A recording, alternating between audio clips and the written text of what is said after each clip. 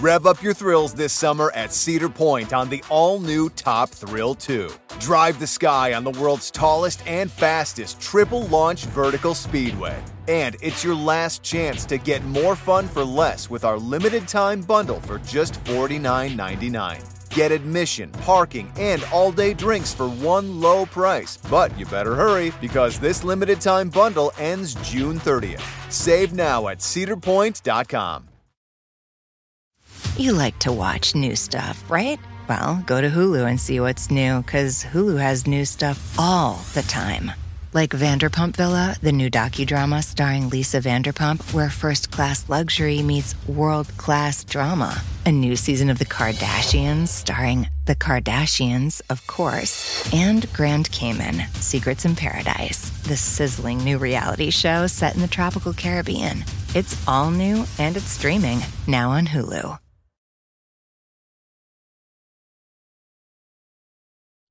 Nick, have you ever wanted to run for president? Absolutely not. I think the very fact that I don't know how to tweet about anything is reason enough. You know, I can't be like, I'm doing this, everybody. Because that feels too self-promotion-y to me. It grosses me out, which is ridiculous. So I couldn't be a politician of any kind.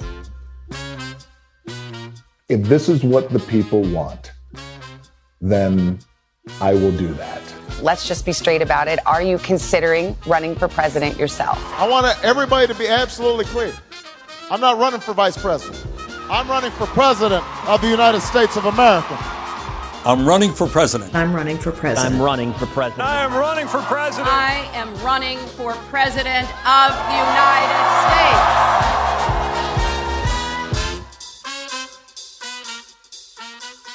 You're listening to Civics 101. I'm Hannah McCarthy. And I'm Nick Capodice. And today we are talking about who gets to run for president and who doesn't. You just woke up this morning and suddenly decided to run for president? No. I just thought that...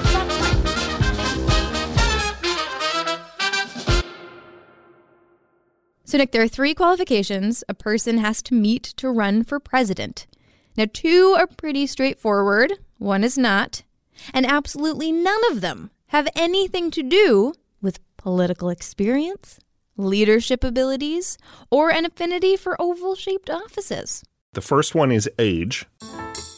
You have to be 35 years or older, and that is when you take office. You can still be 34 on Election Day as long as your birthday's coming up. This is Brady Carlson. He's the All Things Considered host at Wisconsin Public Radio and the author of Dead Presidents, an American adventure into the strange deaths and surprising afterlives of our nation's leaders. Okay, rule number 1, you have to be at least 35 years old. Got it.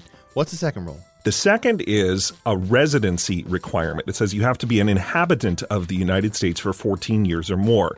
This is mostly a carryover from the early days of the country. They didn't want someone who maybe lived in the UK up until, the Constitution was ratified, suddenly taking a boat trip across the Atlantic Ocean and then saying, hey guys, I'm here, I'm going to be your new president.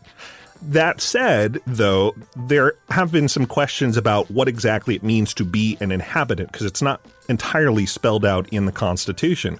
It says you have to be an inhabitant for 14 years, but does that mean 14 years in a row? Does that mean 14 years over the course of your life? And just the word inhabitant itself can be interpreted in different ways. Does that mean that you're physically in the United States for up to 14 years?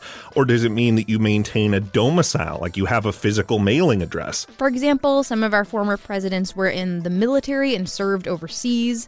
That service does count toward the 14 years of inhabitancy. But what if you were just working abroad, not as part of the military? Or you were living outside the U.S. for a stretch of time for some other reason? There was a question in the 20th century about Herbert Hoover. Hoover was a mining engineer. He studied geology in college and worked all over the world inspecting mines to figure out if they were good investments or not. He had worked overseas before he was elected president, and it was within that 14-year window. So if inhabitant meant 14 straight years of being in the United States ahead of being elected, he might have not been eligible to be president. That's obviously not what happened, though. The requirement of living in the United States for 14 years turns out to be less significant and controversial than the final requirement to run for president, which has to do with citizenship. Number 3 is the most complicated qualification, so I'm just going to read it right out of the Constitution. No person except a natural-born citizen or a citizen of the United States at the time of the adoption of this Constitution shall be eligible to the office of president. What it means to be a natural-born citizen is something that the courts have not entirely weighed in on, so it is definitely up to interpretation.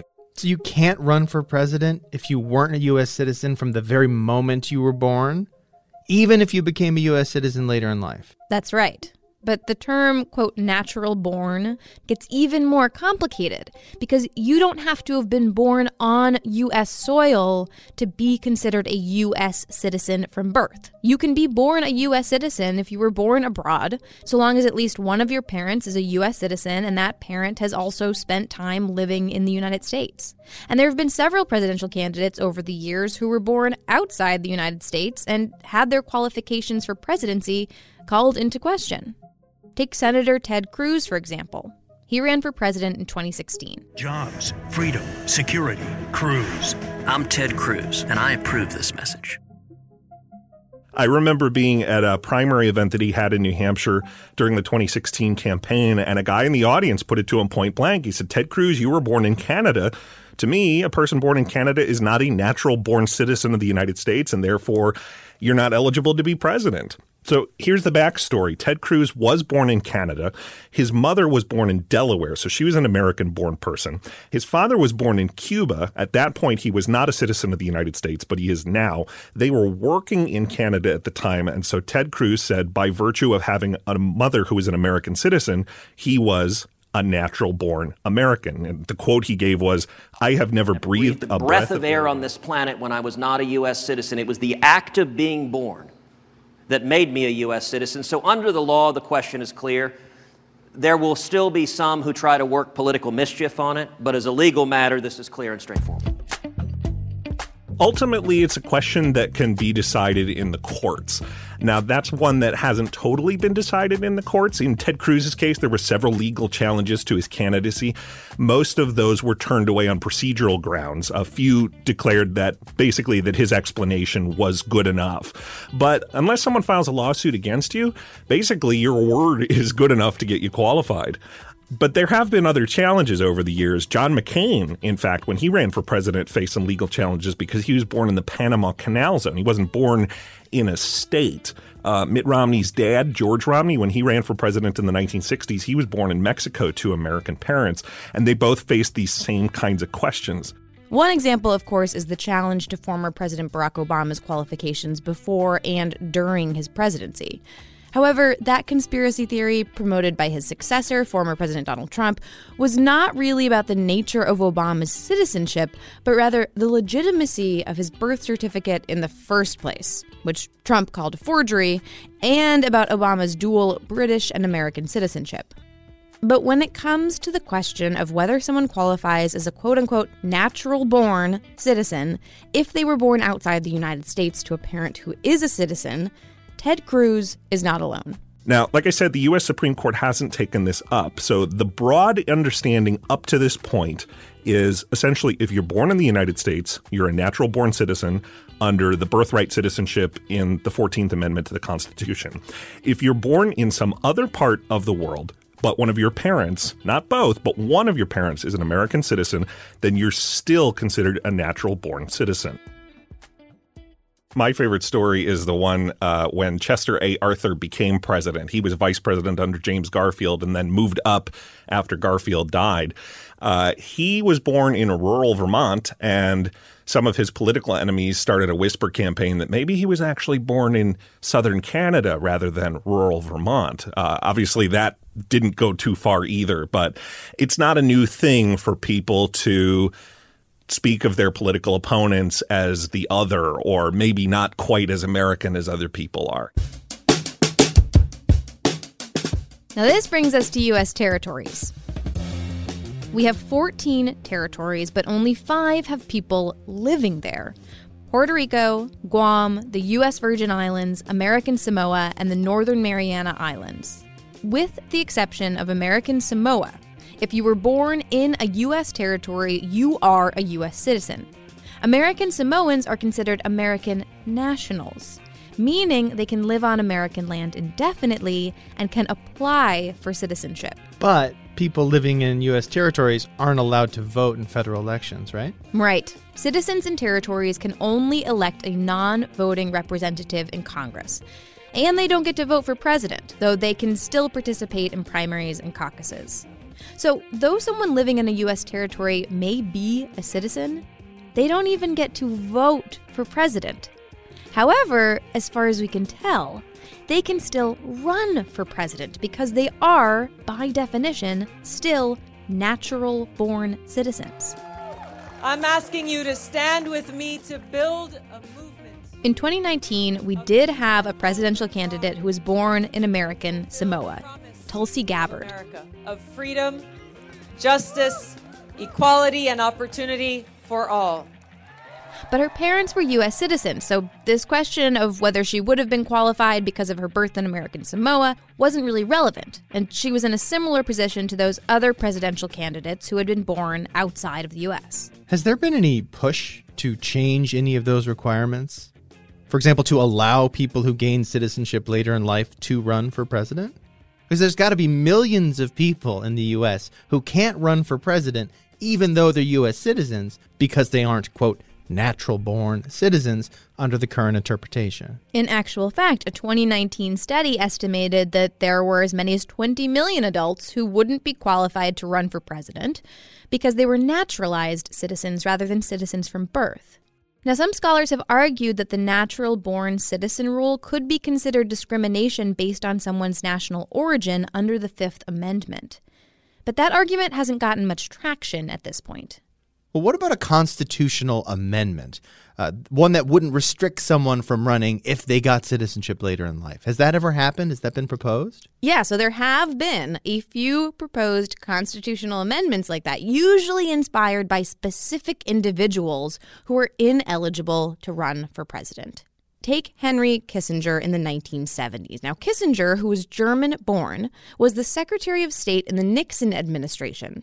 And his popularity during the chaos of that time made some people start to think of him as potential presidential material, except, of course, for the fact that he was a naturalized citizen. Do you think he's a political problem in the election? Do you think he is an issue? Not at all. He may have been a problem in the primary leading up to the convention, but the broad consensus among Americans... This led New York Congressman Jonathan Bingham to propose an amendment that would allow naturalized citizens to run for president. There was also more recently a proposed amendment by Senator Orrin Hatch, sometimes called the Arnold Amendment, because it was widely considered to be tied to establishing eligibility for Austrian-born former California Governor Arnold Schwarzenegger to run for president. I have, in fact, perused some newsreels from the Schwarzenegger Library, and that time that you took that car... Hold it. The Schwarzenegger Library? Yes, the Schwarzenegger Presidential Library. Wasn't he an actor when Stop. He was president? So far, no amendment has gotten enough traction to change that requirement so that naturalized citizens can run for president. Okay, let me run this all back to you. You can only run for president if you're at least 35 years old, if you've lived in the U.S. for at least 14 years, and you are a quote-unquote natural-born citizen, a term that's still up for debate. But once you actually get the job, Hannah, I'm wondering about what it takes to keep it after that first term. Because as we've seen in our most recent election, just because you can be president for 2 terms, that doesn't mean your party and the public will support your reelection. You know, Brady's got some great high-drama stories about this very thing. And we will talk about the performance review that tops all performance reviews, the reelection of an incumbent, right after this. But first, we are here to remind you not of the mess you made when you... To remind ya...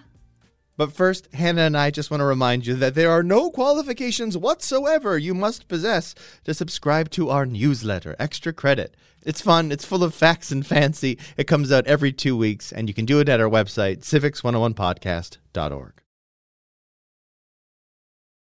Rev up your thrills this summer at Cedar Point on the all-new Top Thrill 2. Drive the sky on the world's tallest and fastest triple-launch vertical speedway. And it's your last chance to get more fun for less with our limited-time bundle for just $49.99. Get admission, parking, and all-day drinks for one low price. But you better hurry because this limited-time bundle ends June 30th. Save now at cedarpoint.com. How about Captain Crunch's Crunch Berries with breakfast? Whoa, Dad, we're on Crunch Island. It's Jean-Luc Foot. And he stole our crunch. Quick, the zip line. He's getting away. Throw our last Crunch Berry. No! No one steals my Crunch Berries. I think you mean my Crunch Berries.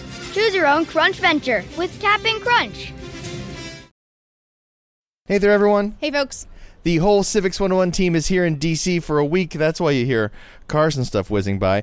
We are in the district to talk to the people that we talk about on a daily basis. And a lot of those people work in the executive branch. That is the largest employer in the world. And a lot of those people work in the civil service, where, after the assassination of James Garfield, it's a long story, they take an exam to make sure that they are the right person for their job. But if you run a business and you're not the federal government, the best way to search for a candidate isn't to search at all, but to match instead with Indeed. 93% of employers agree Indeed delivers the highest quality matches compared to other job sites. 23 hires are made on Indeed every minute, and their matching engine is constantly learning from your preferences, so the more you use it, the better it gets. And listeners of this show will get a $75 sponsored job credit to get your jobs more visibility at Indeed.com/civics. Just go to Indeed.com/civics right now to support our show by saying you heard about Indeed on this podcast. Indeed.com/civics. Terms and conditions apply. You need to hire? You need Indeed. We're back. This is Civics 101. We're talking about running for president. Hannah, we have seen from as recently as the 2020 election that the incumbent president doesn't automatically get reelected. But my question is, does that incumbent automatically get nominated by their party to run for a second term? Or could the party decide, you know what, actually, we didn't really like you and what you did, so we're going to try this with someone new? No guarantees. You gotta earn it. And in fact, nobody is a better case study for that than New Hampshire's only president, Franklin Pierce. He won election in 1852, and while it was common in those days for people to serve just one term, he had his eye on re-election. The only problem was he had made himself very unpopular in his own party, and so when the 1856 Democratic Party convention came around, he actually lost the nomination to another Democrat, James Buchanan. Pierce was an anti-abolitionist Northern Democrat, and a lot of his decisions were basically like throwing lighter fluid on the political fire that eventually became the Civil War, including undoing the Missouri Compromise by letting the newly formed territories of Kansas and Nebraska decide, by popular vote, if they would allow enslavement. The resulting political conflict in Kansas was so violent that it came to be called Bleeding Kansas. He sought the nomination. He wanted to get a second term, and they said thanks, but no thanks. Buchanan did eventually go on to win the election, but usually, if an incumbent decides to run for re-election, their chances of getting the nomination are pretty good. So it's actually fairly common in U.S. history for incumbent presidents to face strong primary challenges. The incumbents usually win against those challenges. A great example of that was in 1976. That was when Gerald Ford was running for a full term, and he faced a very serious challenge in the Republican primary from former California Governor Ronald Reagan.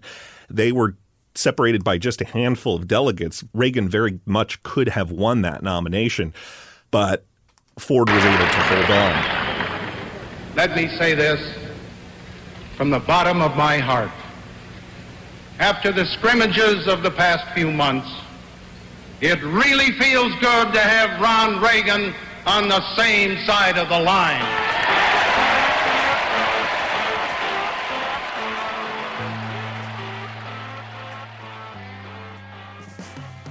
If Franklin Pierce was the exception to the norm, and incumbents who want to run for re-election usually get nominated, why do we so often see those challengers from the same party? And I'm thinking of 2020, when there were 3 other challengers to President Donald Trump in the primary. Now, none of them did well, sure, but they still ran. Because in politics, the usual rules for things don't always apply. In some ways, you can actually win by losing. An example of that was in 1992 when President George H.W. Bush was running for a second term, and he faced a primary challenge from conservative commentator Pat Buchanan. Now, Pat Buchanan wasn't going to win that race. He wasn't in a position to take the nomination away from a sitting president, but he was able to put up a strong enough showing, especially in the New Hampshire primary, that he was able to change the course of the Republican platform. With some polls showing him slipping and real concern about Tuesday's turnout, George Bush pulled out all the stops today. So let me introduce to you a supporter and a great friend of mine, Arnold Schwarzenegger. Send a message to Pat Buchanan. Hasta la vista, baby. Thank you. He really wanted to have more socially conservative language in that platform and was able to get some of that into the party platform for the year. Mr. Bush refuses to utter Buchanan's name, but claims outrage over his negative tactics, having apparently forgotten how helpful his own slashing ads were in winning here 4 years ago. Essentially, Pat Buchanan criticized President Bush for not being conservative enough in some of his policies. For example, he called out the president for a proposed tax hike that was in direct opposition to Bush's famous "read my lips, no new taxes" line. Buchanan's success in the New Hampshire primary and then his popularity elsewhere in the country meant that when President Bush was eventually re-nominated as the Republican candidate, the platform he was running on and the promises he was making were more conservative. Another example of that was in 1968 when Lyndon Johnson was looking to win another term, but Vietnam was a very controversial issue at the time, and some anti-war Democrats ran against him in the New Hampshire primary and actually did well enough that they convinced Johnson he couldn't win another term. So he actually got out of the race, which is kind of what they were aiming for. By any political measure, President Johnson has suffered a major psychological setback in New Hampshire. Accordingly, I shall not seek, and I will not accept the nomination of my party for another term as your president. All of that said, though, once an incumbent gets into the general election, assuming that they do fend off all those primary challengers, they tend to do very well. So incumbency is not a universal thing, but it is a very powerful thing. Incumbents have a better shot than, say, a schlep like me.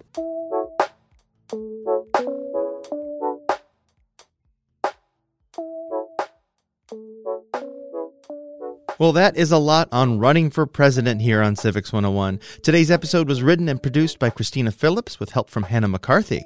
Our staff includes Jackie Fulton, and Rebecca Lavoie is our executive producer. Music in this episode by OTE, Jazar, Silver Maple, Mr. Smith, Ketza, Mind Me, Lucas Pittman, Chris Shards, Superintendent McCupcakes, and Bomel. Civics 101 is a production of NHPR, New Hampshire Public Radio.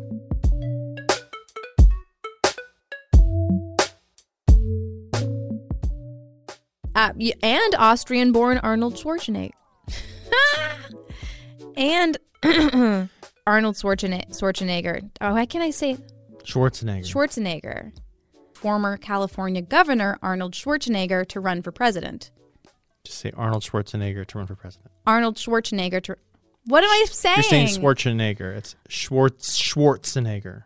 Arnold Schwarzenegger to run for president. One more time. Oh, my God. How about Captain Crunch's Crunch Berries with breakfast? Whoa, Dad, we're on Crunch Island. It's Jean-Luc Foot. And he stole our crunch. Quick, the zip line.